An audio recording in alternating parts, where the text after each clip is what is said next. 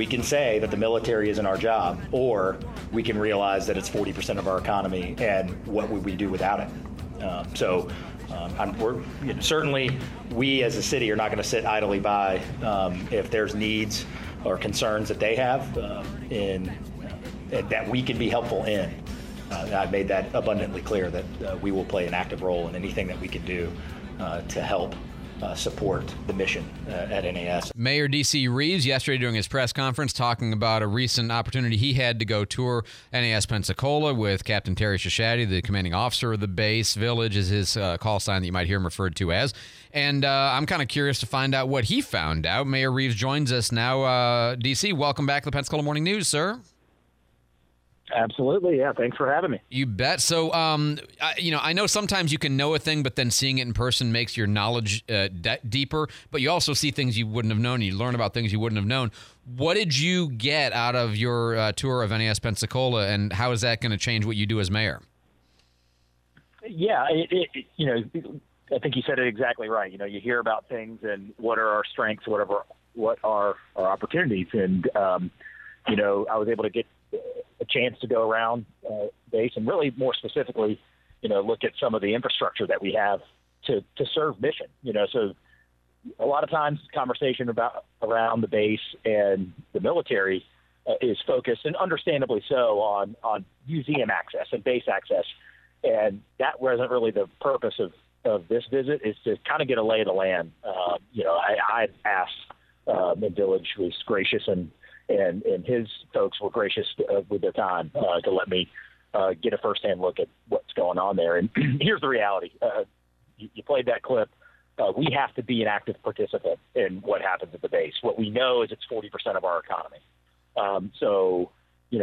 To say, well, that's not us, that's someone else, we have to do anything that we can to help. And, I've got concerns about the infrastructure on base and the advocacy for our base and what it does for us as a community. And so, more specific to, there's some hangars out there that if another hurricane came through, that are older and probably couldn't stand too much of a major hurricane. And then you play the game of what happens then. If those hangars, if that infrastructure is not operable, mission goes elsewhere, and no one promises anybody that mission comes back. That can include your normal training. That can include the Blue Angels. That can include a lot of different things. So, we're a ways from that. But the point is that's we cannot sit around passively and say, man, we hope the base is doing okay. We've got to get out and play an active role. And I certainly, they are not on our P&L. These are not our employees, but we are going to take an active role with our other community partners to make sure the base is as strong as possible. Yeah, I hear at least 3 different dimensions of what the city might care about when it comes to the base, maybe 4 even. One is obviously base access, but you said that wasn't the point. We know that problem. That's a problem I know you and other leaders are working on. 2 is the education system, which you've mentioned in the past is not directly our baby, but hey, you can say that the low-quality education or the perception of it, whatever, is a problem for the military, and it's not our problem. But if we can do something, we'll do it. Let's see what we can do. 3rd would be making Pensacola a great place so that the military members want to be here and get benefits from our culture and our activities, and, it's a draw. But then that 4th one is a very interesting one. What you mentioned is advocating for infrastructure spending and improvements on the base that, the Navy can't go beg for stuff, right? Sometimes a political leader can say the things that maybe the Navy leader, the Navy folks, they can't say. So I think that's very interesting in, making it more resilient and thinking about what would happen if. My question is, they took $500 million worth of damage from Hurricane Sally. I mean, it's bad. And I know the Navy's working on fixing that, but as prices go up and budgets are constricted, did the stuff that you saw that you were concerned about, was it fixing Sally, or was it prevention against a future loss that might jeopardize mission, like the hangars not being resilient enough? No, that's a great point. And there are Sally, fairs happening for Hurricane Sally, and I can speak to this because it's the same concept at the city.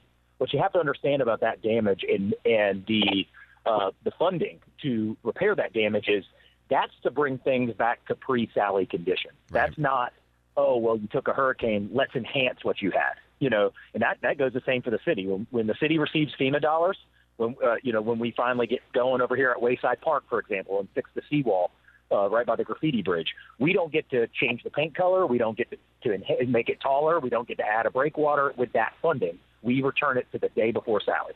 So that's the same concept on the military bases. So, the hangars I speak of that are vital to mission at NAS, there's repairs happening. But those are repairs that are happening just to bring it back to Sally condition. So, the reality is if they can't withstand a Cat 1 before Sally, then where they're going to be as we sit right now is not any better than they were the day before Sally. So that's such a good point. Yeah, we're really talking about the enhancement that can help maintain and perhaps, depending on what happens, help grow mission at the base, which of course, grows our community. And that's suddenly, I know we already know this, but it sort of reminds me of, it really seems like a very short-sighted policy to simply restore to status quo ante when you discovered that status quo ante wasn't adequate for the storm. Why aren't we also improving in that process instead of simply restoring? One of the things that you talked quite a bit about yesterday, and I love this idea, is turning Plaza Ferdinand into a usable space where the Palafox Market South basically can set up camp with the 50 or so vendor waiting list that they've got. Question, though, is if you look at the Martin Luther King Jr. Plaza, I think we'd have to agree that it's not robust and green the way it maybe once was. Is there a concern that if you put a marketplace into Plaza Ferdinand that you might not also lose the grassy areas there same way? Yeah, we have been, I would say, quite meticulous in terms of trying to see any blind spots that we have here, including, the tree canopy that we have that's been there a long time and is beautiful, and, how we continue to, still make sure we're not losing sight of recognizing this as a historic place, a very historic place in the city. So, our arborist has been out there, our Parks and Rec department's been out there. There's probably already some improvements that need to happen even with some turf and some, day-to-day kind of operations as it is. But, at the end of the day with Plaza Ferdinand, if you can get a triple win in my mind, which is cultivate and grow small business, which I think, of course is, close to my heart, right? Where I come from, I guess. But to give people the ability to make a living and start to grow a business, and when we have that opportunity, I think is important. And I think the second part of that is understand that the revenue that the DIB collects for this Palafox Market, as they do with MLK Plaza, is money that goes back in to that park itself. So no quicker way to be able to build revenue. And at the end of the day, we have a park that's in the heart of our downtown that, based on ordinance, is very, very passive. So we get to look at it, but we don't really no one is really allowed to experience it. So I've kind of treated this in my mind like a pilot project. We're going to learn things, right? Yeah. I walked it, for example, and we had talked about maybe on this piece of sidewalk, we should only have booths on one side, not the other, so it's not too congested. Yeah. We're going to work through those little things. But I do think we've, got to get in traffic on our ability, and this is really 5 hours a week is what we're talking about. So we feel pretty comfortable that it's not going to be taking that day-to-day wear and tear that would affect anything. But please understand, anybody that has any concerns about it, we are going to be monitoring that very, very closely as we start to see this thing get off the ground. And I loved your talking about how Tanya Day Broughton had said it used to be a Spanish market way, way, way, way back in the day, and we're just bringing forward its historical use to today. I love that aspect of it. Quick question for you. I think this is the kind of thing that either the city already does, and if we don't, it's something that you would agree is a good thing to do. We were having a conversation the other day about a bidding decision in Santa Rosa County where they decided to go with the second low bid because they believed that the lowest bidder had done poor quality work on a previous project. And it raised to me the immediate question of, it seems like anytime you hire somebody to do work for a municipality, there ought to be an after-action evaluation that says whether it was good or not, and then maybe if it's a big project a year or two down the road to see if the work held up, so that you really have grades for companies and you can look at that in your decision about to whom to award bids and contracts. A, does the city do that? And B, if they don't, does that make sense to you to start doing?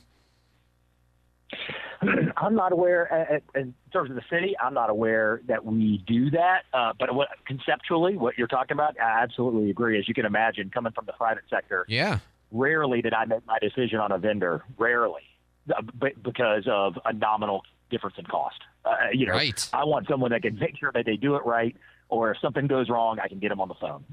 So you have to think about that. What would we do, right? I mean, and so government is, of course, you want to be transparent, and this is taxpayer money, and you have to respect that.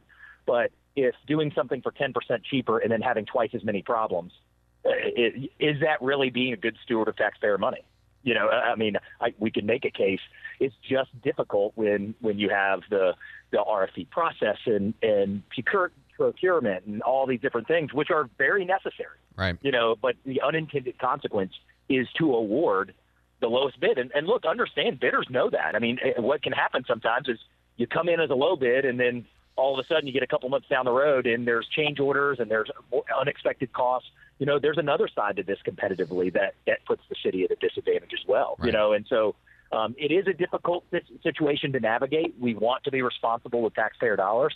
But again, if quality isn't considered at all and it's only cost, are we being responsible with taxpayer dollars? Right. And that was the whole point. And I thought maybe this would be a way to help, chip away at that challenge of making sure that we're getting quality and not just cheap products or services in the process. All right, time for the lightning round. We ask you silly, ridiculous, quick questions. When you're getting ready to go out the door in the morning, sock, shoe, shoe, or sock, shoe for DC Reeves? Can I say I keep people on their toes for this? Nice. I switch it up all the time. It just depends on the day and if I've had coffee yet. You're a lateral thinking practitioner. I love that. Do you instinctively know your left from your right, or do you have a mechanism where you have to double check to make sure you've got it right? Like the two hands in the air, like the L, or the backward L. Do you instantly know left from right, or is there some mechanism? I think I've got it. After 38 years, I think I've got it covered for the most part. But now that I have an 8-year-old putting both hands up, and now I even double check myself now when I see her do it. So. Well, look, my wife has a mechanism, and about half of all people have a mechanism. It's not instinctive for everybody, which I think is fascinating. Last one is, did you, like a little kid, go out and try to look at the green comet and get disappointed at the pea soup sky in Pensacola, or did you just think, nah?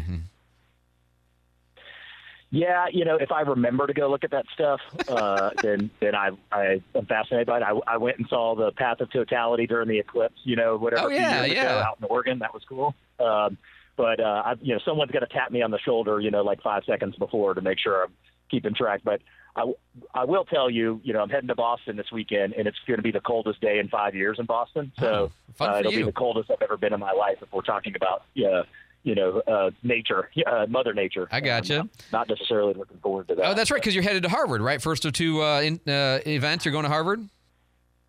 Yep, we're going to Harvard, and then, I think Friday it's like -7 or something like that. So bundle up, have fun. Hey, real quick, will you steal me a Harvard napkin? Oh, nice callback.